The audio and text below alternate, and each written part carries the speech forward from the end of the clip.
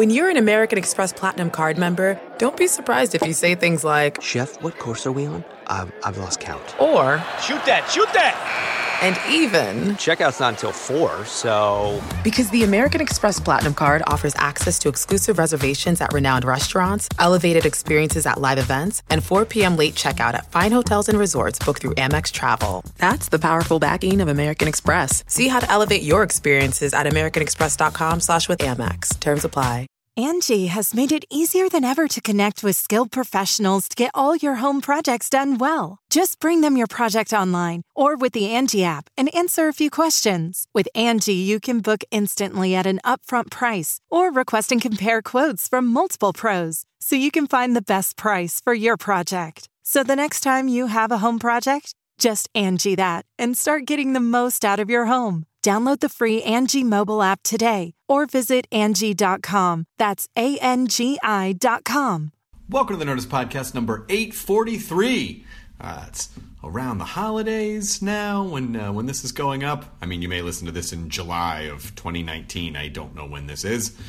And if it is July of 2019 and you listen to this, you just shit your pants because I said that. So clean yourself up and continue listening because this is a very special episode. Ian McShane, who I'm a huge fan of. I fucking loved Deadwood. And Ian's just one of those guys that when he's in something, you just can't take your eyes off him. So I was delighted that he decided to come into the Nerdist Podcast studio and chat with me. But let me tell you about some corkboard stuff first. Chris Gable writes, "My friends and I have a podcast called Grown Up Human Comic People, and our show covers comics and life issues complete with drinking and swearing. What we do is unique because we focus on comics that are just starting out to give them a bump to new authors and comic artists. We can be found on all podcast marketplaces for free, as well as Twitter, Facebook, Reddit, and Instagram. The website is grownuphumans.com. And the major players are Daniel, Dan, Greg, Jared, Becky, and Chris. So there you go, Grown Up Human Comic People. Also, LA's Comedy Festival Riot LA is coming up in January 19th through the 22nd. It's downtown LA, and this year's list of performers is insane. You can see Mel Brooks. Yes, Mel Brooks. Maria Bamford, Jonathan Katz, Ali Wong, Eugene Merman, Nikki Glazer, Kyle Kinane, Tig Notaro, Adam Devine, Rachel Bloom, Whitney Cummings, Todd Berry, Bobcat Goldthwait. So many more amazing comics as well. Tickets and info can be found at riotla.com. So here we go. This is Nerdist Podcast number 843 with Ian McShane, who's promoting The Hollow Point, which is in theaters December 16th. So you should absolutely have Patrick Wilson is also in that, and the movie looks amazing. So check it out. Look at the trailer on YouTube. Go see the movie this weekend. Here's the Nerdist Podcast with Ian McShane. Katie, roll the thing. Now entering Nerdist.com.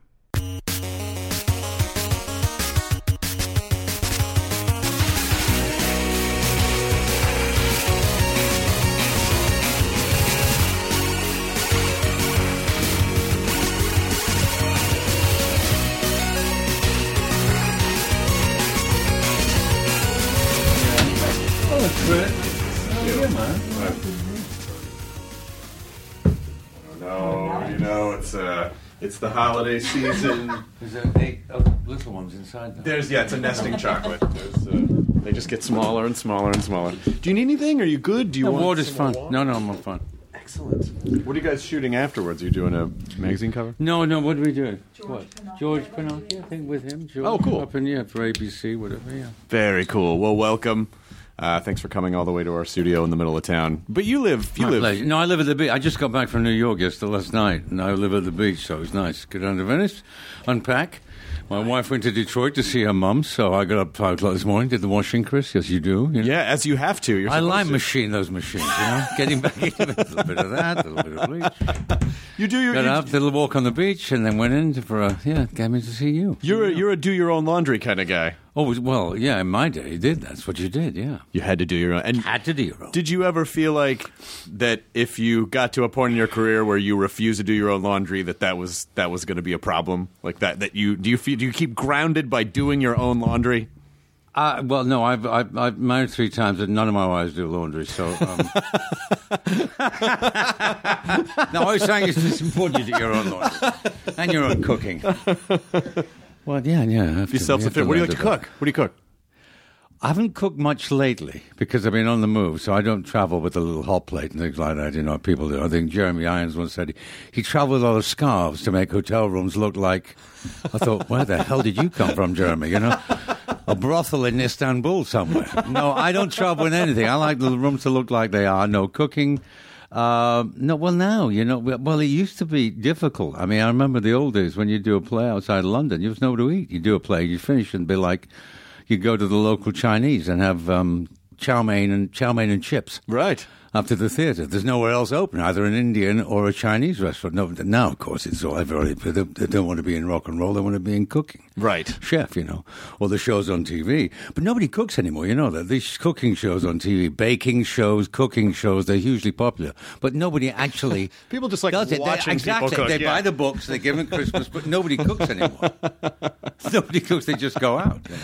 Well, have you been married since 1980? Nice, since 70, yeah. Since 1980. Yeah. So, I just got married in August. What is some good, solid wedding advice? Spend a lot of time apart. I have, especially in the bathroom. Especially in the bathroom. If you can, separate bathrooms. Very, very important. You know, that. And if you smoke, you can always but you don't do that. I don't. See, no, exactly. So you have problems saying, darling, I'm just going out for a cigarette. Like when you're on a film set with a bad actor or a boring person, you go, I'm just going out for a cigarette while you discuss your problems with the director. So you just said that now, so if halfway through this you're like, I'm just going to go for a smoke. Yeah, well, I'll know what you're doing then. Yeah, exactly. No, I'm worried you're going to do that. I'm not going to do that. I can't make the excuse. I am very excited that, I mean, not only such a huge fan of yours, but also, I mean, Deadwood to me, you know, and my wife, incidentally, her great-great-grandfather was George Hearst. Oh, my goodness. And so she had never seen it. So when we first started dating, I was like, well, surely you've seen Deadwood. Oh, no, actually, I didn't point. I'd forgotten. And I said, have you seen Deadwood? And she goes, no, I think my great-great-grandfather's. And I'm like, are you fucking kidding? Oh, my God. And I showed it to her, and her reaction was, he was just misunderstood. Like, that was her reaction. No, that's what I said about my character. She's stolen that line. Hers was a bad guy, you know that. He's a really bad guy. He was misunderstood. That's what they say about every bad character now. No. You're complicated. It was complicated. It was a different time. It's a different time. He just went in and got all the leases for the gold and the ore and, you know, screwed everybody that was in his way. An early Donald Trump. Yeah. He's not the same. Well, you've got Hearst Towers. Yeah, well, yes, but that doesn't. San Simeon's very strange. It's amazing. It's amazing. It is amazing. Yeah, it was such just a strange feat in the early 1900s. Like, let's just build a castle there. I don't know. Bring it all over from Italy, whatever. Bring everything over and ship it all in there. It was just like an architectural salvage. And in the end, all you wanted was a sled. Rosebud. That was a movie made by a hack director. Oh yeah, a real hack director who just was doing a hatchet job on this very nice man. I saw it again recently. It is pretty good, actually. You know, yeah, it's quite remarkable. Yeah, but. You know, what's remarkable to me is that how empathetic people were to Swearengen's character in that, because he ostensibly should be like, well, he's kind of the bad guy, really. He's sort of the villain. Well, I think the genius of the show is David Milch, who is a bona fide genius. Yes. The guy, I mean, it's all about him. I mean, he's the one that envisioned it. I mean, I remember when he first went in, I think he pitched them Rome, and they said, we're already doing a series about that. He said, fine. And his mind racing quickly. I'm on a Western. Then he came up, but what he came up with was really, it's the story of America. I mean, it's a very political show in terms of what it does is tells you how, if you like, a certain civilization is created. You know, there's a lot of bad guys, a lot of guys around. The girls who are around are all whores or whatever, or treated badly by the men, and suddenly civilization creeps in, law comes in, and we were just getting going when, you know, HBO, to their eternal shame, cancelled it. You know, well, that's hubris and ego, which happens in every business. Good, there's 17 different versions of why did no more than 3 seasons, but thank God we had the 3 seasons. It was a remarkable time, yeah. Because it seemed like, obviously, to me, is one of the great tragedies of television is that just that last season just ends, and you're like, oh boy, shit's gonna get crazy. What just happened? What do I know? But you guys thought it Tragic. was coming back at the time. Well, it all, yeah. We'd been told, and then suddenly, but of course they hadn't picked up those little slips of paper, which say, a month. And before that happened, they cancelled it. Who knows whatever went on? You'll hear 10 different stories of it. It was very expensive. Yes. It was very complicated. Milch works in a certain way, but it was definitely the best, I think, for all of us involved, because we still talk about there's talk about it now. They're writing a script. But, I'll believe it when I'm on that muddy street in my boots. I know. Looking at Timothy Oliphant, both of us saying, are we here again doing it, or is it just a pipe dream? I would see Kim Dickens quite a lot because she's doing that other Walking Dead show. Yeah, She's amazing, and every time I see her, I'm like, you know anything about Deadwood yet? She's like, we're dead. I hear about it, but I don't know. Yeah, we all what's hear, happening. and then we get in touch, and then they say, David's writing a script. But now would seem a perfect time. It's 10 years since they elbowed it. It's 10 years, it's kind of like it's perfect time. Tim's got a huge following from, the show he did, Justified. Yep. All the other people are free. None of us will be free for much longer. Right. But maybe it is just, blowing smoke up our asses. But Who knows? Swearingen, they were all real people. Swearingen was a real guy. Swearingen was a real guy, and so was Bullock, who was a friend of what do you call it? The first, what was your Theodore Roosevelt became a big friend of his and Justice. It was all based on real stuff, but obviously Milch took his liberties with it, whatever. I don't think that Swearingen, the original guy, was half as interesting as Milch wrote him to be, and got the gift of playing him. Everyone was. It was like that's Old Milch, West Shakespeare. But that's what Milch does. Milch's genius is that he didn't have me come down the stairs every week and kill somebody and make a long speech, which he would if it was on, normal TV. What he did was he built every guy and every woman on that show had their own individual personality, and it was the story of the town. And as the town grew.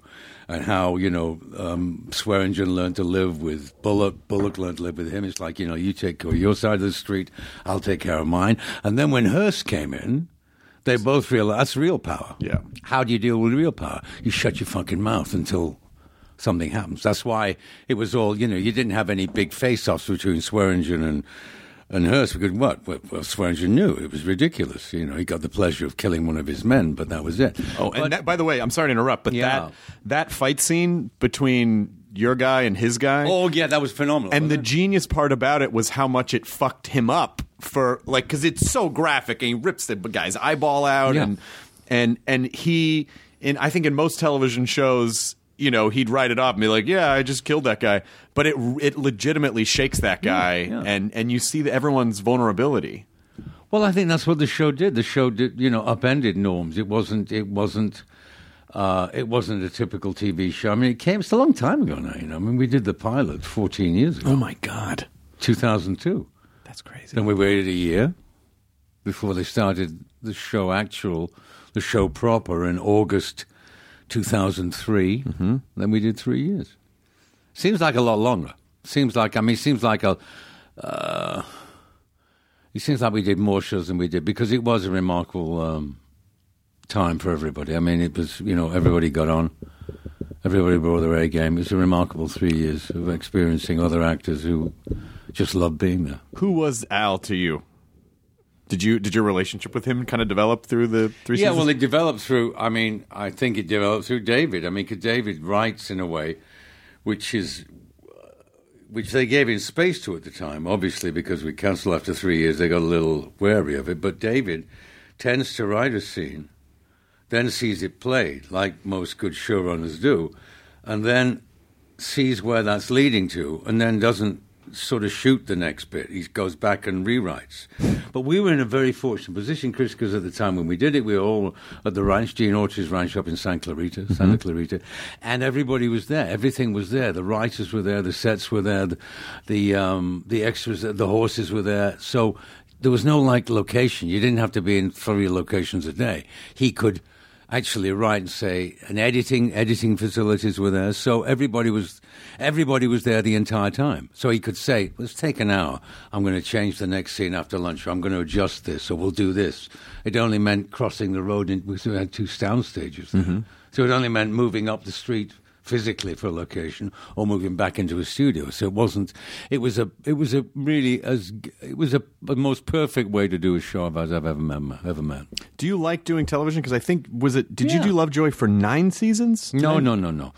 I had the idea for Lovejoy. I bought the original rights to the books in 85 with a great friend of mine, Alan McEwen, Tracy Ullman's husband, Alan, who's my dear friend.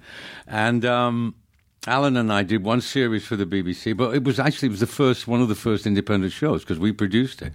Because they said, "Oh, we'll do it," and we said, "No, what's the point? We'll do it. We'll produce it, but we'll do it with you. Give us the money, and we'll take care of it." And we did one season. It was very successful. And then a guy called Michael Grade came in, who was he flopped in America, but was one of those cigar-chewing, like, good old boy, back in England, became the BBC and said, "Oh, yeah, this Charlotte will take over." And he'd previously had run-ins with Alan, because Alan was one of those I've known Alan. Alan was a hairdresser the first time I met him on a movie, back in...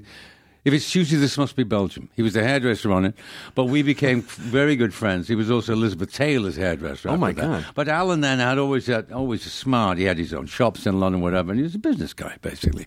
And he then saw television, and he got these two writers called Ian Lafreniere and Dick Clement, who did for a great English series called Porridge, The Likely Lads. And he ran their career, and we were all great friends at the time. And when I found Lovejoy, I said, Ian, I wanted to write it. So Ian, Alan, and I went to England and wrote that. And then Michael Grade, he said to me, Alan said, "Do you want to do it?" He said, "Because I'll step aside." I said, "I don't want to work for fucking BBC." I said, "We'll work with the BBC, but not for them." So we waited 4 years, and the guy that commissioned it, Jonathan Powell, was then made overall head, and he came to Alan and me, and we were on other projects, and said, Lovejoy, he said, "I always loved that show." He said, "Would you come back and do it again?" This is in 1989, and do it the same way you did before as an independent show. And we said, fine. Then we did 5 years, and we did 72 episodes, because, England's famous for saying it's a marvellous show, but we only want to do 4. Right. I did never understood that concept. People love it. People love it. Yeah, let's do 5 then. And you think, because there's only like 8 Fawlty Towers. Right, yeah. So there really is only like 8 shows. Right. But they're so great. I mean, they watch them and watch them you again. Think but it's so much more, yeah. No, but no. So when we did it, I said, well, we want 2 seasons and we want to do 20 at least, 10 shows. And they said, great. And then the first year, they liked it so much, we did a special. So we ended up doing, I think, 75 hours of TV. And we did it from 90 to 94. And then it seemed perfect. And then it's like, as you do when you're exposed like that on television, you then say, right, I'm going to do, I just did voiceovers on TV for a few years and said, because you can't do TV anymore. Everybody goes, it's Lovejoy, pretending to be somebody else. No, you are. You're so, right. I mean, those days we were getting like 17 million viewers. Oh, my God. Which in the heady days of 92, 93 was pretty good. Nowadays they wet their pants if they get 8 million, whatever, but it's a different world. So I just but it was a great show. Again, we had the wonderful Phyllis Logan, who went on to greater glory as the lady downstairs in Downton Abbey. She's great, Phyllis. And it was a great show to do. But then it was, and also I directed some of them. It gave me a background in TV. So I directed the first one every year. So it gave me time to sort of prep it properly for a month. I didn't just come in and say, I'm going to direct this one. It was properly done. And I enjoyed that. And then took a while off. And then David, no, I didn't do any TV between that. I did another 6-part series in 91, sort of a law firm, and then they came through with Deadwood. Why the hell they couldn't find anybody here, I don't know, but thank God they didn't. Sometimes names have got, parts have got your names on them for some reason. They go around, but they finally find the right guy, Right. Was there an audition process for that, or did you meet with David? No, there was. Well, I mean, they'd seen me because, Sexy Beast was out by then, so there was sort of a lot of inquiring about what do you want to do. But Walter Hill, who I knew Walter, we'd never worked together, but I knew him. And HBO said, would you come across an audition? And I met David, and then I did an audition for them. I just went in there and, talked to him and blew it out the park. What's your audition technique? I'm curious to know what Ian McShane's audition technique is. To go in there as if you know what you're doing, not to wait for them, So I remember I just walked in and said, would you mind if you just stay here? I'm going out of the room again. I'll come and do this. And then to know it and own it. So I just treated them as if, get out of my fucking way. While I do this big speech and talk to them about whatever. And settle, just let me do it. Don't sort of, because there are people reading, with you sometimes. And David just was there. I'd met him and we talked about it. And he just said, and that was it. And then we waited for the word from Chris Albrecht from On High, and it came within like 2 hours. Oh my God! And that was it. Yeah, so it was good. But I mean, that was it. They'd been having trouble with that part. So why I don't know. But luckily, it was there. It was. What do you think the rationale behind British television is, where they only want to do a few episodes here and a few episodes there? I don't know. It's a funny thing. It's this. I don't really know. They don't have syndication in the same way they do here, because this is such a huge country. I mean, that's half of it. When they do TV, they want to get a serious set of episodes so they can sell them to syndication and make the money on them. But BBC was like, well, it's certainly nothing to do with quality, because I think it still goes on. Not so much anymore. They do 8 now.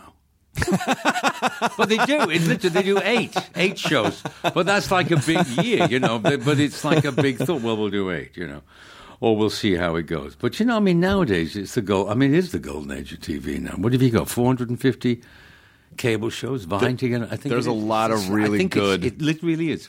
Oh, there are a lot of really good stuff. When people say, do you want to watch that? And you say, I've never... When do you get a chance to see it, I know. People who are able to watch everything, I don't know. They must not have jobs. People are like, have you seen this? Have you seen this? No time for anything. I work. I mean, I can catch up as much as I possibly can, but that's not a lot. But I wonder if some of it has to do... Because I see the upside and the downside. The upside being, you can really focus on quality for 8 episodes. But I also feel like there are certain characters, it would have been nice to see how that developed, or it would have been nice to see where that person was in season 3. Usually feels like that's where everyone's firing on all cylinders by the 2nd or 3rd season of a show. And I wonder how many amazing British shows just didn't get that chance to really lock in, because it was just... They seem now to be more... Well, I mean, they seem now to be more on the BBC and the ITV seem more... in the sort of regular kind of like regular TV vein. Mm-hmm. Shows like Call the Midwife, The 30s, they stick to stock things that work. Well, they do them very well, and God knows I'm not knocking them, but they do them very well. But shows like Happy Valley, did you see that? Which was a sort of a story about a distraught female detective from the north. No. It's a really good show, really interesting villain, a complicated home life for the cop, a female cop. The diversities with this very good actress, Sarah Lancashire, and very well written. Peter Morgan's The Queen, they've just done that as a Netflix, which is very good apparently. I mean, nothing bores me more than the home life of our own dear Queen, Jesus Christ. Dear God, can you imagine? Get those corgis away from me. You kick that fucking dog. Philip, will you please? All that going on. Well, I guess it's just people going, they eat breakfast too? Oh, no, and they did go to the loo, yes. Yeah, exactly. What? That's the only way to make anybody seem, human, is to imagine them squatting on the toilet, isn't it? I mean, and then everybody seems to be quite, normal. But it is such a strange... I mean, I think Americans are so fascinated by that construct, Well, yeah, because that's why they've always loved shows like, Upstairs, Downstairs. Of course. And then Downton Abbey. Yeah. Now you've got your very own, you got your very own guy in there who's sort of the living example of that, Sure. And then, of course, Game of Thrones, which I know you were intimately familiar. Game of Thrones, yeah. Game of Thrones. That was fun. That was fun. That was the internet went mad when I gave it away. all those poor babiys got really upset with themselves. Didn't you say something like, it's a fucking TV show? Didn't you say like... No, I said it's Tits and Dragons, get over it. That's what, somebody asked me, they said, you're giving too much away. I said, for fuck's sake, it's Tits and Dragons. What's so big? And I knew HBO didn't care. I mean, it just adds grist to the show. Everybody couldn't wait to see more of it. No, I mean, everybody gets so precious now about shows. It's like they don't want to give anything away, and you just give little bits away or whatever, and they get, God, they'll have you signing non-disclosure contracts to do everything. It's ridiculous. Yeah.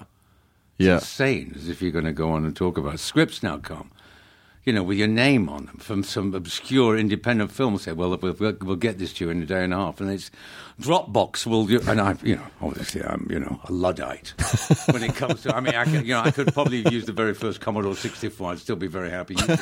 You know what I mean? But apart from it, it comes in, and you go, what the hell do I have to get this? I call Lisa, who's sitting over there. I say, darling, how do I read the script? Well, it's in your name. You have to go to Dropbox, take it below, sign a non-disclosure. I said, say no.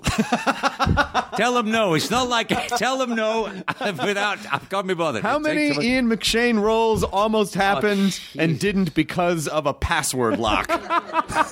It's true. And you get bored with doing it. You think, well, this is as boring as this. And when I get to the script, it'll be even more boring, But you know what's great about that is that I feel like that's sort of a good way to live of... Is this does this seem fun to me? Is it just feel like a headache? It's a headache. I'm not going to do it then. Why would I want a headache? Well, exactly. It's like with Game of Thrones. They came to me. They said, Game of Thrones are interested. I said, I don't want to don't want to do a series. They said, no, it's a one-off. I said, great. Whatever it is. I know it'll be good because they wouldn't offer you otherwise. Right. And I said, my grandkids would kill me if I didn't do it. So I've got to do it. And it was fun. And Rory McCann, who's the Hound, who's a great guy. So we had a great time there in Belfast for a week. But I must say, that location, wow. Belfast is where they make it. Wow. And it's HBO Europe. It's not HBO America. Because I said, I'll see all my old English pals. Charlie Dance, Stephen. They said, oh, no, they're all dead. They killed them all. I said, well, did they ask for a raise? and they wouldn't pay them in English pounds. Yeah, that is the alarming thing on television. Stanislaus Banilauskas wants a raise. Kill him. It's like the old head of HBO goes, can I just have a little mix of... Oh, damn it. Maim him. Yeah. Well, that's the thing now is that it is... There's no security. There's no security anymore because you can't throw your weight around like... No, I think it's great because Sean died in the very first series. Yeah. Yeah. That set the sort of template. You're killing off, Ned in the very first series. The guy that you think is going to be your hero. They're like, oh, there's his head on the thing. Well, the two guys are great who do it. Because they'd never done a TV show before. They'd never done a TV series. I mean, one's a novelist and the other one. And I think they had the idea for the show, and I think they made it and then scrapped it and did it all again. Oh, wow. With the first pilot of Game of Thrones. Which was called Tits and Dragons. Which was cool. Yeah. I think it was Dragons and Tits. Dragons and Tits, yeah. And then they focus group that. And they're like, very well. No, Tits first, then the Dragons. Those are the order people like to see things in. Yeah. Yeah, a dragon. Oh, I thought this was going to be tit. Well, hang on. All right. Well, you should flip okay. But the thing that I love about that show is just the idea that they have this wonderful mechanism in place where everyone has a goal. Like some shows, they have to develop goals throughout the series or every year they have to solve whatever their problem is and they solve it and then they come back the next year. But Game of Thrones, everyone's trying to get to that throne. And that's it. And that drives the story from any direction, that you always have that to fall back on. And it looks pretty good. Yeah, it looks amazing. It looks amazing. And the guy, I think, is the real sort of, not create. Well, he is creative genius, yeah, because he's the guy that organizes the shooting of it. Because, they have two units constantly shooting and they go back and forth. So there's one guy, I forget his name, his producer, he's an English guy, and he's the one that works out. They have one shooting either in Spain or Croatia, wherever their location is, and one shooting permanently in Belfast. And it's how they interlock and have the actors going across and back and forth and interlocking. I think that's the genius of it. Yeah. How they make it work that way. Where did you grow up? I grew up in Manchester, England. Stratford, the home of Manchester United. Yeah. Who my father played for. Yeah. I read this. It's kind of nice when I go back to school, when I go back to Manchester, because it's not Ian McShane, it's Harry's lad. Oh, that's sweet. It's great.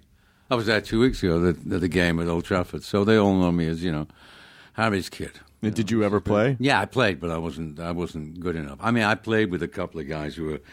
Yeah, when I was like 9 and 10 and played early, and I played with a couple of guys who went on to be pros. The difference at 8 and 9 at that level is enormous, And having grown up with it, my dad being a pro, when you're 9. I mean, I wasn't bad. I loved it until, I quit playing. I used to play here with Rod Stewart and all that lot, and we used to have games in the 70s up at the Coldwater. Oh, that's amazing! Coldwater Canyon Fire Station. We'd all be there playing, and then we used to play in Balboa Park when when you get the real ethnics variety down there. You get the Venezuela, all the South Americans playing, and all the Europeans in various teams. We used to have them on Balboa Park. Yeah. Oh my God, I had no idea. So it's like a mini World Cup, basically. Mini World Cup, yeah. Yeah. But it was good. But you know, it's a great game. I mean, but the difference is between why it'll never catch on here is because it's kind of still tribal in England. You know, it's real tribal. I mean, it's real like, you know, every team has their own, every town has their own football team. Right. I mean, it's not just that you have the Premier League. I mean, how many football teams do you have in this country? NFL, you don't have that many. I don't know. Well, the country's so vast. You've got at least 100 teams in England in four different divisions. The Premier League, the First Division, the Second Division, the Third Division, who are all supported crazily by people who live in their local towns. Oh, right. And travel up and down the country. But, I mean, that's why here you don't really get people traveling away to football games, you know. No. It's too vast anyway. Yeah, the country's too big. Too vast. The country's really big. I'm always jealous of comedians in the UK because they can basically just keep touring in a circle around a landmass the size of California. And here, when we tour here, it's like, you know, oh, you got to go to the East Coast, you know, okay, that's a whole day to get there, you know, but you just hop on a train, you could just do shows all the way around. No, they do, absolutely, and there's an enormous appetite for it, you know. But, I mean, there are those comics, you know, I love those comics who've never appeared on TV, which you have a lot of those in England, mainly before because they were too rude. Right. You know, Blue, those comics you played in working man's clubs. Or right. Now you got comics like, I mean, what is it, one of the highest paid, he doesn't do TV, Russell Peters. Russell Peters, great comic. Yeah. But he never does TV. Yeah, it's great. It's kind of great in one way. It's great if you don't have to. It's really great if you don't have to, but in order to sustain that, you really do have to tour, like... Yeah, well, he does, non-stop. Non-stop. And plays those huge stadiums. I know. I mean, that's incredible. We don't have a lot Bill Hicks, who appeared on television 120 times, and they took him off 124 times, remember? Oh, yeah. Hicks used to go on... Well, he was purposely just trying to... He's a great comic. He was amazing. I mean, he was purposely just fucking with people and, you know... It just he was huge in England. I mean, I'm sure he was. Oh yeah, that's where. Oh, huge. That's where. There's also what's that? What's the great Rich Hall? Rich Hall, yeah, Rich Hall. He plays there all the time. Rich, you know, he's a terrific comic, but you don't see him. I mean, they play. He's like a sort of a guest Englishman, you know. Mm-hmm. Then they do all those Edinburgh every year, Edinburgh Festival. Yeah. Where all the comics from all over the world go. Yeah, because sometimes what you know, like shows. What can happen is if you tour in the States. And you're not necessarily as well known. You play for a lot of rooms where the tickets are free, and they're just trying to get people in there to get drunk. And I think for some comedians, they just don't feel like anyone's really listening to them. And there's so much comedy in such a concentrated area over there that it's just more appealing to kind of find your audience and stick. Well, you have a together. lot of comedy shows on TV too. You know, I mean, you have like Nevermind the Buzzcocks, which Jimmy. I'm sure you'd love. You know, you do stand up, Chris? I do, yeah. You do, yeah. I do. But I mean, you have a lot. But I mean, Nevermind the Buzzcocks. They have that thing with QI with Stephen, which is a very funny show, and they have various. So there's a lot of shows for new talent that comes up there, which doesn't happen here so much. You know? No, we don't. They don't encourage that. When you've got like Saturday Night Live, but that's a little. I mean, I've always yes, they come up with some good stuff, but you know, I mean, they should have retired it a long time ago. I mean, the format. No, I mean, really, right. But it's great for young people coming in, right? But it's sort of become a staple. But that's what you find usually with American TV. Actually, they just always go one season too far. One too many. Well, that's the money part. That's the money talking. Absolutely. This is the money part. Yeah, it's like sometimes you want to go, no, just, you know. And sometimes that does happen where they'll, you know, a show like Breaking Bad is a perfect example of them going, nope, it's 5 seasons. That was good. That's a great show, and it's a great show. But what does happen is, you know, you get to that's network when they say we will need, and thank God that, you know, cable shows have made the sort of Right of the King, which is, if you like Milch, like the guy from Vince Gilligan. Vince Gilligan, terrific. Like that show which I started watching the other day, which I'd never seen, which I was iRobot, which Jesus, what a good show. Yeah. I mean, no, the whole concept. What do you mean, Mr. Robot? Mr. Robot. iRobot's the No, Mr. Robot. No, it's tremendous. Yeah. I mean, well conceived, beautifully shot, constructed. I mean, really interesting. I'd never seen it. And you go, well, there's another one I've got to watch. You know? Yeah. And you just go through them and through them. Well, you know, HBO, I think, was largely, in America anyway, HBO was largely responsible for, because cable used to be a joke. If you were on a cable show in this country in the 80s... But I remember we came across when we did Lovejoy, and we were nominated for, it used to be the ACE Awards. Mm-hmm. Yeah, the Cable ACE Awards, I remember, yeah. In 92, and we all came across, and we were nominated for Best sort of International Show, Lovejoy, and we came across... Alan and I, and we all sat in and it was the Ace Cable Awards at some downtown, man, because it was the big earthquake. Right. That's like 94. Yeah, 94, January 94. We all came out for that, yeah. And it was scary. But cable was able to say, hey, you know what, guys? We can't pay you as much money, but we'll give you the freedom. We'll give you the freedom, and it's not going to be this large committee. It'll just be a couple of us kind of making the decisions. We'll keep it simple. And, and guess what happens when you let really smart, creative people carry out their vision without a million notes and too much futzing around with it? You get really good stuff. You get really, really, really good stuff. No, you really do. You really do. I mean, the guy on Mr. Robot. Sam. Sam. Phenomenal. I mean, he did. I mean, I was watching. I thought, I'll you want to go. I was watching. I thought, I'll watch a couple of episodes. So you're into it before you know it. You've watched, like I did with Breaking Bad, because I was never here. I was always working away. Yeah. And I remember it was 3 years when we did the Hollow Point. I was waiting the Hollow Point when we was doing that. I finished it and I came back to LA. I couldn't go to England for 2 weeks. Gwen was there, and I was at the beach. And I started watching Breaking Bad. I thought, I've never seen it. Deliberately, I thought I'll save it. And I watched all 5 episodes. 5 years in like a week. Yeah. I said it was great. Yeah. I mean, that's, and now they just stream it. I mean, they didn't even have streaming then, like they do now. No. It's like when what do you call it come out next year, American Gods. I mean, that's going out Very on excited Stars. about that. Were you a fan of the book? Yeah, well, and I know Neil. You know Neil? I do. Yeah, know Neil. You do? Yeah, and that's he's amazing. I mean, he's incredible. One of those guys. Incredible. He's one of those guys. I mean, when we did comedy, you don't realize he's a god to most people. Yeah. Well, I did Coraline. That movie, I know, the book, I know. the voiceover for that. But he's sort of very varied and very prolific too. Coraline's one of my favorite animated. I thought it was beautifully done, didn't you? I really thought Henry did a great job. Hodgman's in that. Like, that's such a great... Hodgman, yeah, John, yeah. He was very funny. It's such a great... It's just such a beautiful little movie. Such a beautiful movie. And he used 3D beautifully. Gorgeous. That's the art of doing 3D, As opposed to when we did Pirates of the Caribbean, when... the cameraman who I loved, Darish Wolski, who hated it, say, okay, get the fucking red box out, Okay, put the sword out. And they really hate doing 3D, It's for the sake of it. Get the fucking shot for the fucking red box. Get the sword going to the audience like that.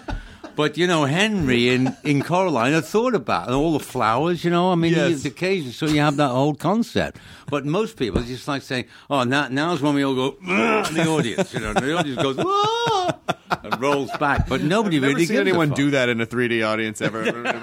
There's a sword coming into No, it's okay. It's pretend. It's 3D. Yeah, these glasses, what did I mean, it's such a strange... when we did that was it. When we did the premiere in the Cannes Festival. And the audience, when you will not, in French, well, put on your 3D glasses.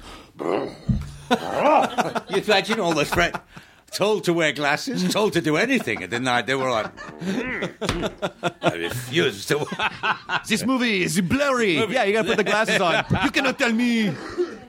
It's one of those. Just one of those. Another one done in like 143 seconds. Whatever. Billy Lynn's full-time walk. What is it?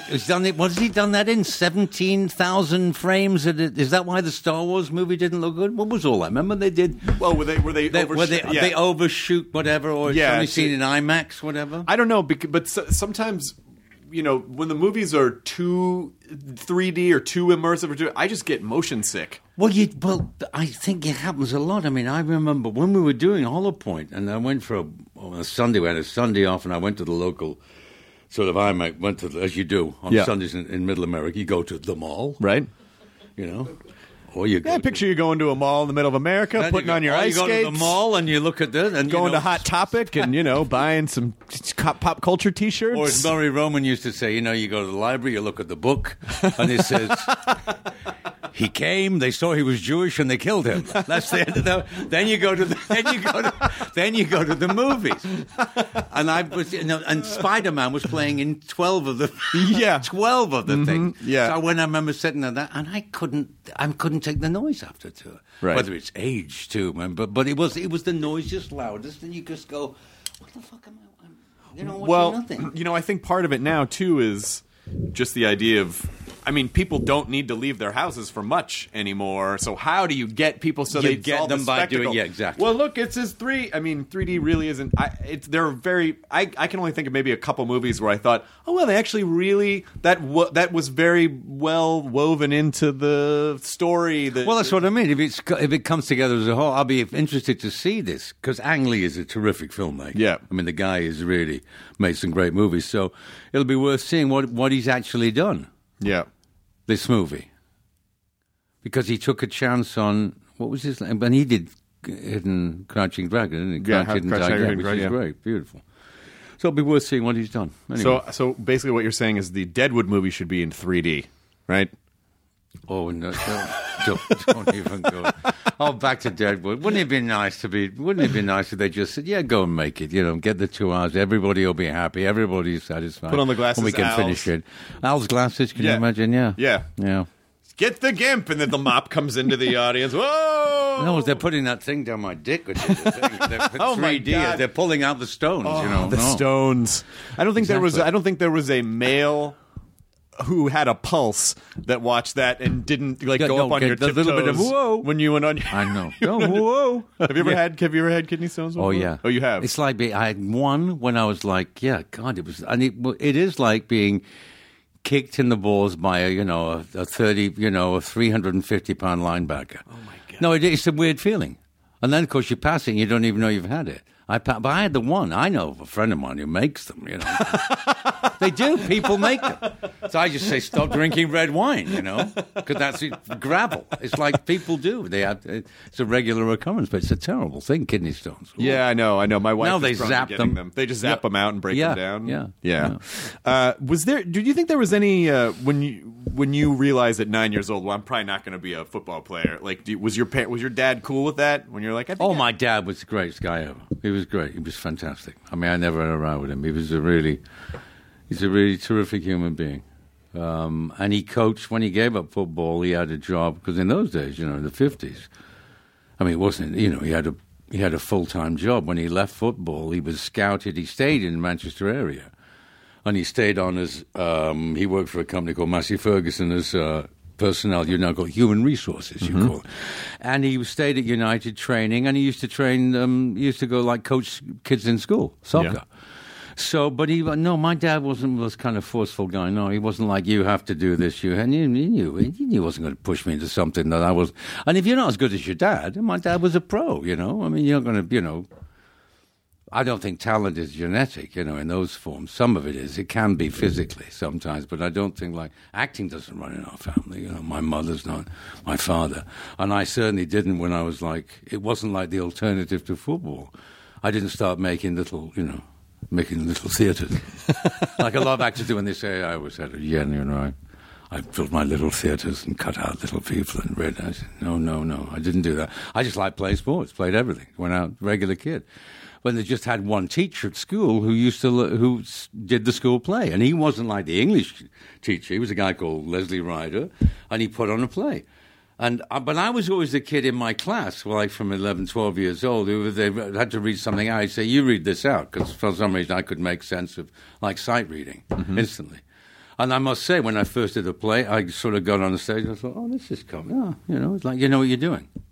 I felt very comfortable. Yeah. Uncomfortable, but comfortable. Right. Like, you know what this is about. And that's it. So we did a couple of plays, and I think the following year he did... He said, yeah, we're going to do Cyrano de Bergerac next year, and you're going to play Cyrano. I said, fine, whatever, sir. Can I go and play football now? Yeah, carried on. Then we did it. And then he came to my parents and said, do you realize your son's not bad at this? Have you thought of it as a profession? I certainly hadn't. And he said, maybe we should apply for drama school. So then I thought there was one, the Royal Academy. So I went down with my mum, and I auditioned, and then they came back and they said, yeah, we'll accept you. So I went back the following year, and I was there for a year and a half, and then my best friend at drama school was Johnny Hurt, who was a term ahead of me, John. And John was leaving to do this movie called The Wild and the Willing, and they couldn't find the lead, which was a 19-year-old, stroppy sort of university kid from the north. He said, I think you could play this. And the same agent who had him said, yes. So I went out on a Green Line bus. Very romantic in those days. You go to, like coming to a studio here. And they said, yeah, we'd love to. I met them and they said, we'd love to audition you. Can you get yourself out to Pinewood? Didn't offer me a car. Got out on a bus and I came back and we did the audition with an actress who was in the film called Virginia Maskell, who was a big star at the time. Lovely woman. Went back to drama school in the afternoon, said I'd been to the dentist, lied.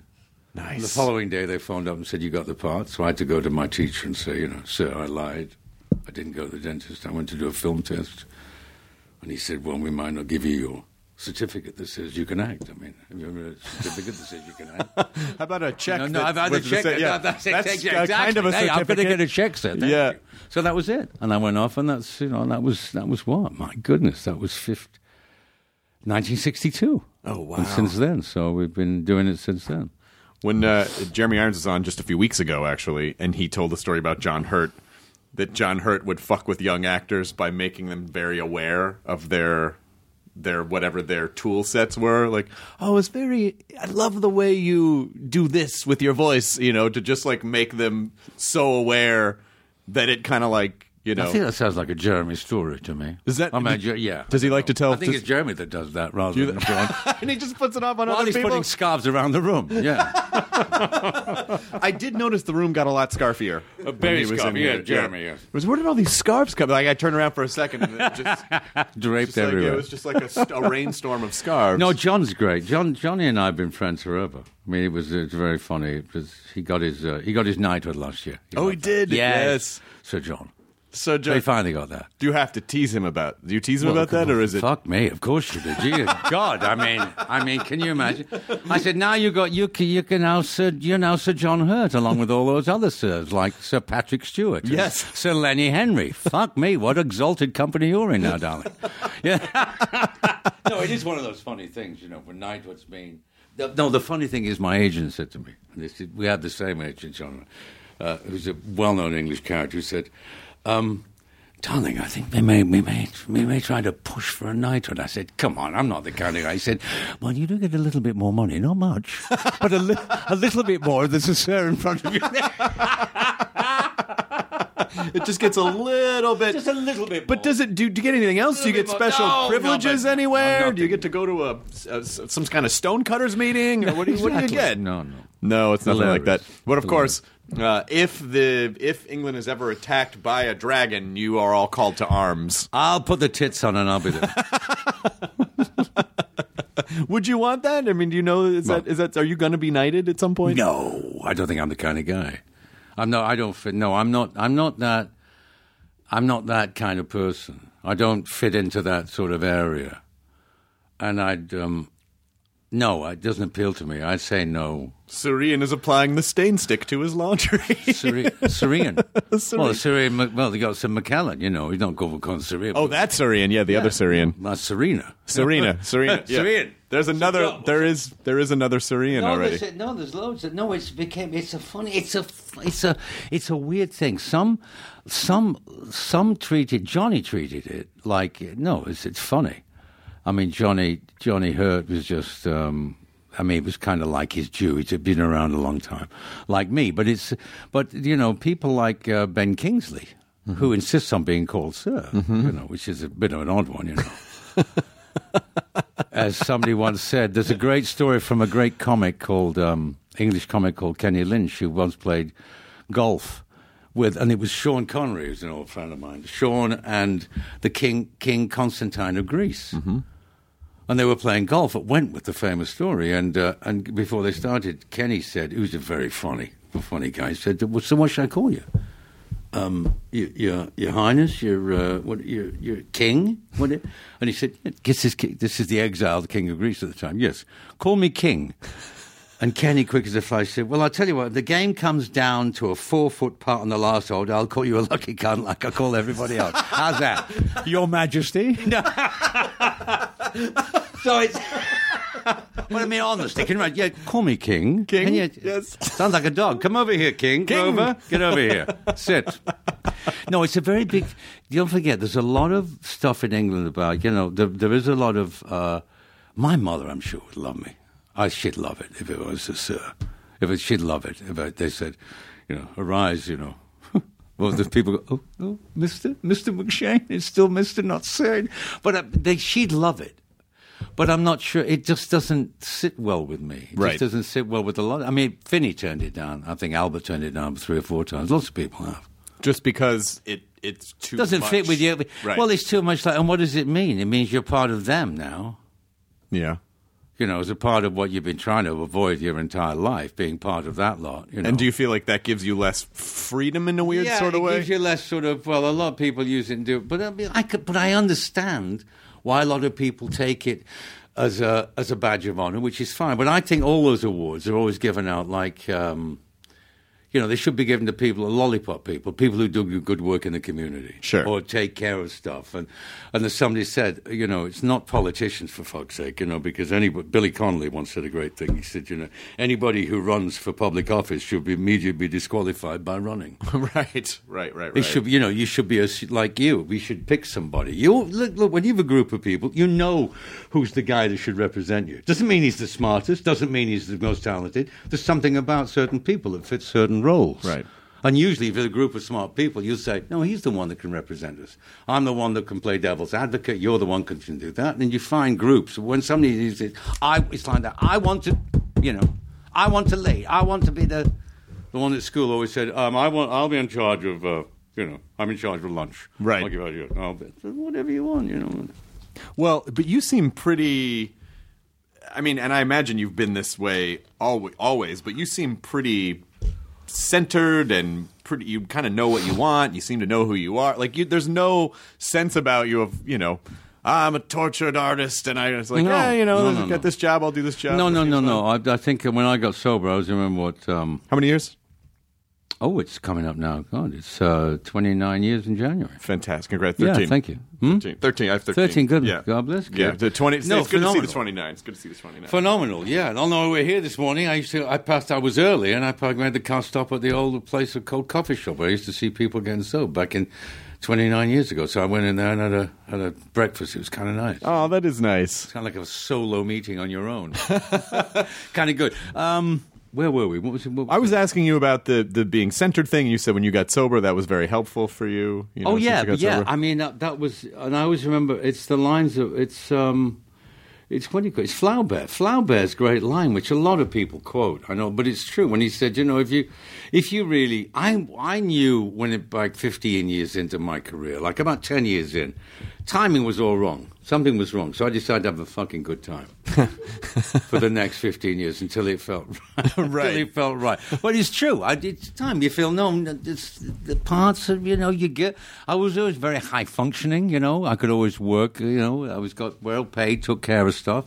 But it was like, I thought I'll have a good time. And then when I met the love of my life, my wife now Gwen, and then and after about 6 years I got proper sober. And then it was like, yeah. And then I remember the Flaubert quote, which is, live your life like a middle-class bourgeoisie and put all craziness into what you do for a living. And if we're lucky enough to do this, like what you do or what I do, which is, basically fuck about to somebody else for most of your life and you get paid very well for it, then pour everything into that and then lead your life quietly. And it's worked out pretty well. That's fantastic. How do you... I do have an alcoholic brain question for you, though. Yeah. Which is... Because a lot of people, I get notes from people and they go, how do I start the process? And I always say, well, just get a support structure, whatever your support structure is. Find a meeting, find a therapist, find someone who can help guide you through this process. But it didn't occur to me until about 12 years in that, of course, stopping the thing doesn't just solve the problem. It just sort of clears the table so that you can start to figure out what the problem is. But I find it very interesting that I've started to identify things about my brain where I go, oh, you're just trying to create drama because you're looking for some sort of an emotional spike that drinking used to give you. So how do you kind of fight all of the other trappings of what that is? How do you sort of push that stuff away and stay centered and stay focused and not let that stuff take over? I think I was given the best advice when I first started, which was, don't, go to meetings and don't question anything too much if you can, and be nice to yourself. If you get agitated, don't put yourself in positions to agitate yourself. So now, you take a hot bath. Or you do put scarves around the room. Or you light a few candles. And you put yourself in a position that denotes a sort of relaxed attitude. Instead of, put some classical music on. Don't play rock and roll for a while. Play something else. Put yourself in surroundings that are comfortable for you. Put a dressing gown on. Don't wear your tight, skinny jeans all day. You know what I mean?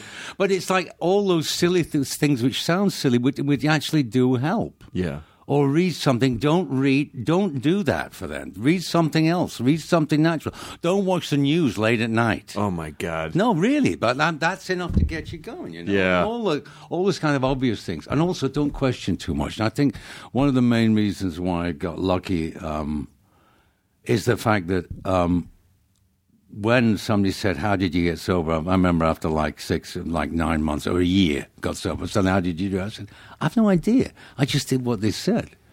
I went to a few as many meetings as I could, right? I didn't drink. I surrounded myself with what I considered was, I didn't go out with put myself in positions or places which were awkward. And, it's tough. I got lucky. I mean, I think, I really, at the end of the year, sort of thought, wow. Also, you look in the mirror and you think, oh, my eye's gone back in. Look at that. I've got 2 eyes. I've not got an eye. All those things and you suddenly feel better. Yeah.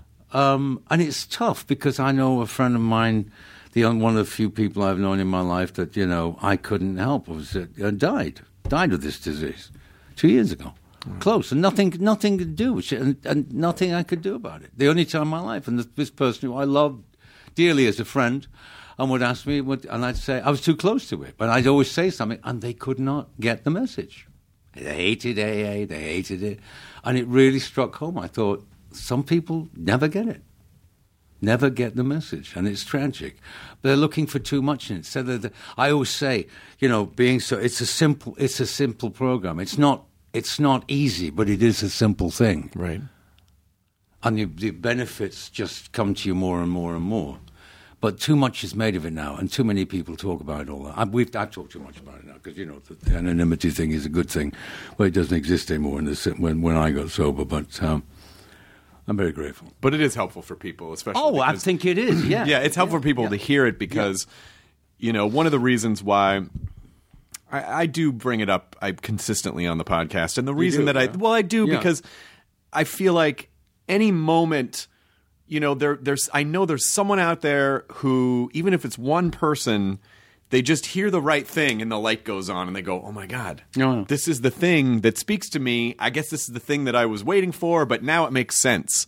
And now I'm going to do something about it. And so, I probably talk about it too much, but I just feel like it's helpful for people to hear everyone's path or everyone's relationship to it because I know that there's a percentage of people who go, oh my God, Ian said this or Chris said this and that spoke to me. And so then I changed, then I was able to take those steps. So that's why I bring it up. It's not to be disrespectful or try to, I gotcha, I'm talking to, it's really just for people that I know, need help. What'd you say? Oh, no.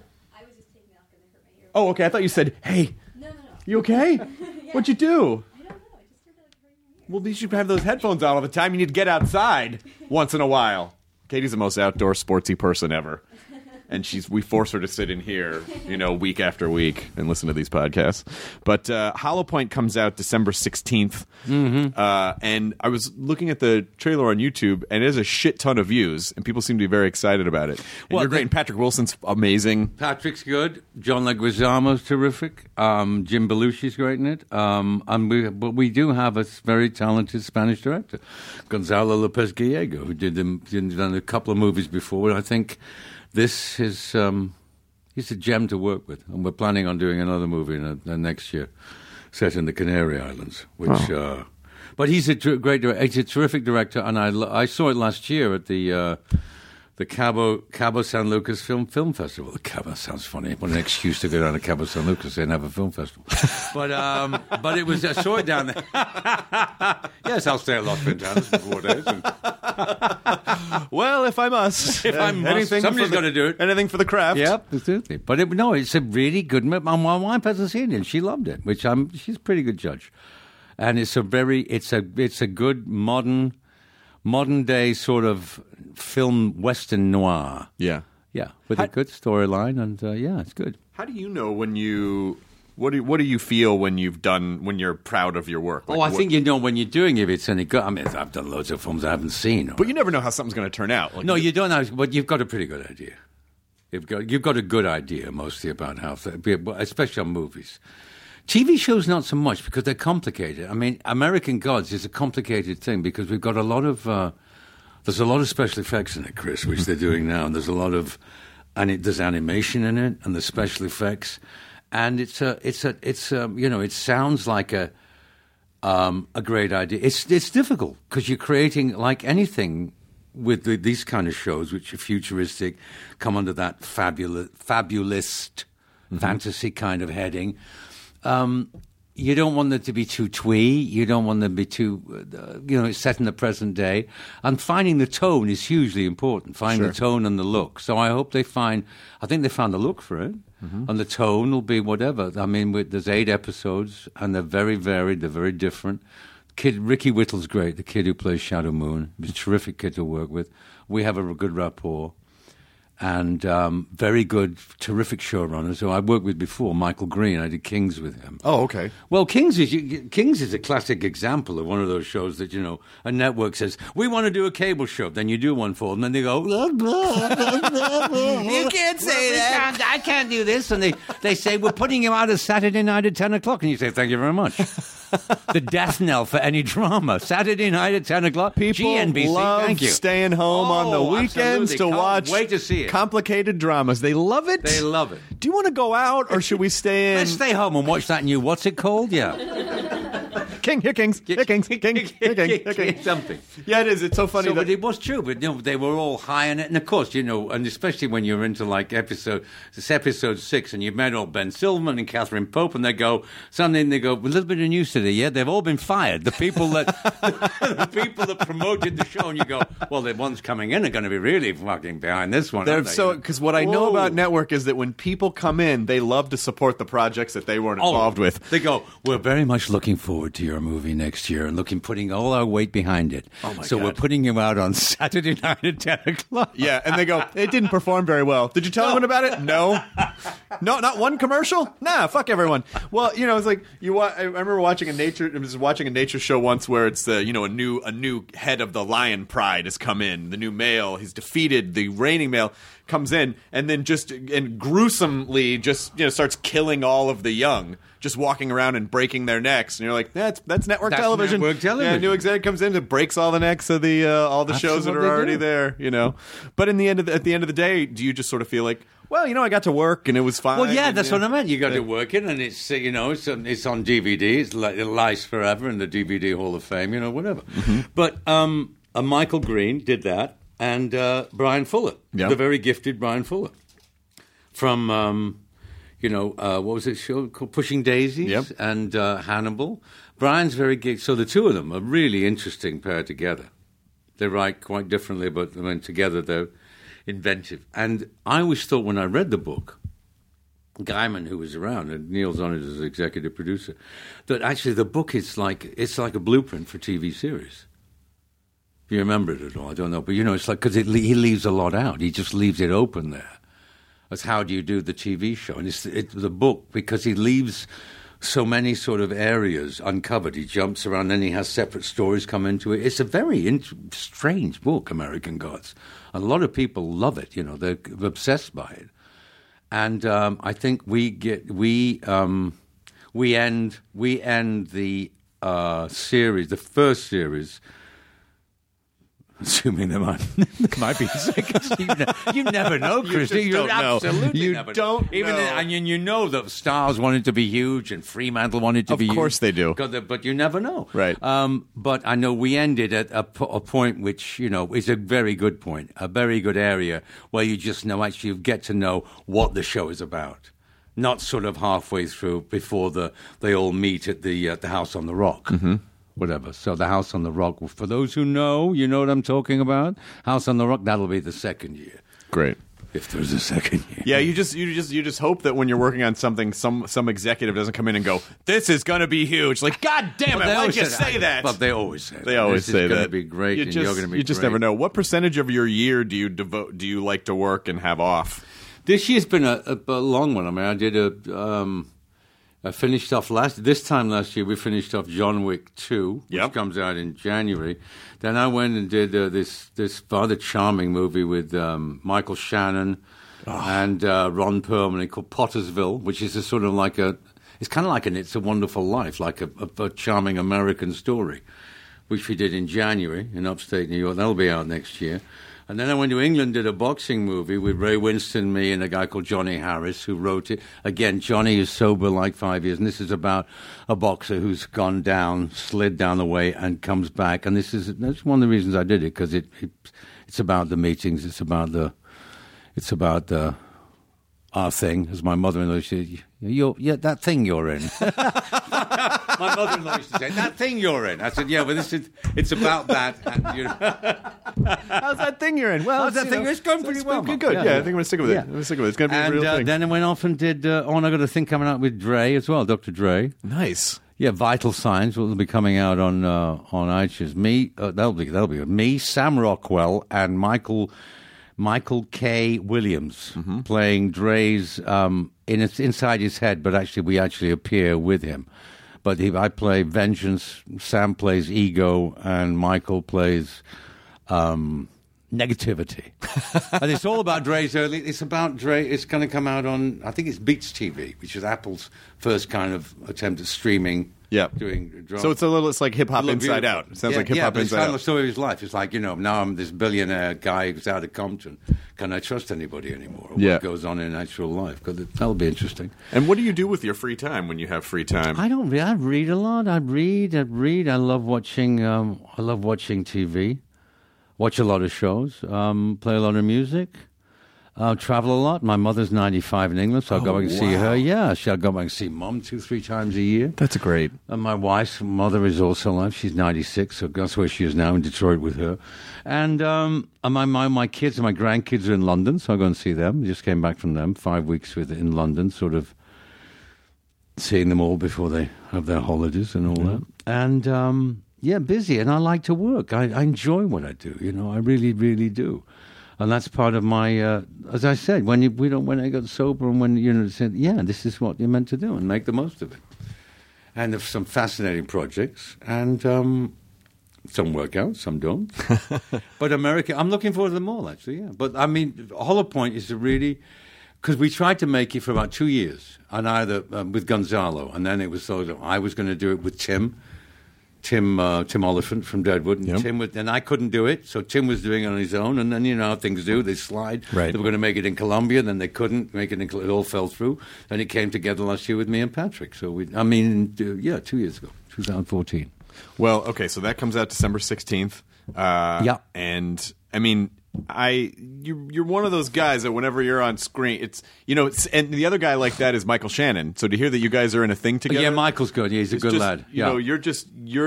You guys have that thing where so whenever you're on screen, like I want to watch that guy, like I want to know what that guy has to say, and I don't know if that's. I'm sure a lot of it is hard work and talent and doing all that stuff. But I do think there is kind of because Michael's a very kind of absolutely. And but there is something about it. There's just an authentic grounding thing that some people just have, and I'm fascinated by it, and I want to steal it. James Cagney said it. When he was asked for advice, he said, "Plant your feet, look the other guy in the eyes, say your lines, and try not to fall over the furniture." And if you do that, it's a good start. Yeah. Be honest. Well, thank you so much for being here. Thank you for asking me, Mr. Oh my Hardwick. God, I was beyond. When Deb, our booker, was like, "I think Ian McShane." I was like, "Are you fucking kidding me?" Because I just No, it's good. It I'm always still delighted when anyone wants to sit down and chat for an hour. Because it can be a lot to ask of someone. If someone's like, "Really, I got to talk to someone for an hour." No, I like the format, you see, and I also like radio. I find it more easy than on TV, because on TV you're forced to sort of. That's a difficult format. I remember I did the Jay Leno show once. It was like, coming on after Chris Rock, and you go, what the fuck am I supposed to do? And I love Chris. Chris and I had a great chat, but you go, he's sitting next to you going, bah, bah, bah, bah, and you go, what am I going to come on tell the joke? I mean, what is it? You're an actor from England. So you come on, hello, how are you? Yes, what do you do? I'm an actor, I have many stories to tell you. Yes, Mr. Rock. Well, tell one of them, English man, But it's a very difficult format, that's it. And now, especially because everybody's like, it's all become like, Carson was the master of that, but it's all changed. It's sort of games. So this format of like being over, it's a much easier sort of thing. You go back and forth and you chat and you can be profane and you can be a bit off color and you can have a good time. And I appreciate it. And I enjoyed talking to you, Mr. Hardwick. Well, thank you so much, Sir McShane. Syrian. How do you get your laundry so fluffy and white? Syrian. Clorox. Oh, delightful. You must write that down. And Downey. Clorox and Downey. Clorox and Downey. Ian McShane, thank you so much for being here. Would you mind taking us out in a classic Al Swearingen style, please? Hey, enjoy your fucking burrito, you nerdy cocksuckers. Now leaving Nerdist.com. Enjoy your burrito. Hey grown-ups, The Cat in the Hat Cast is a new podcast from Wondery, perfect for the whole family. Join the Cat in the Hat and your favorite Dr. Seuss characters as they get whisked away on a new adventure every week. Fish dreams of creating his very own polite and quiet podcast.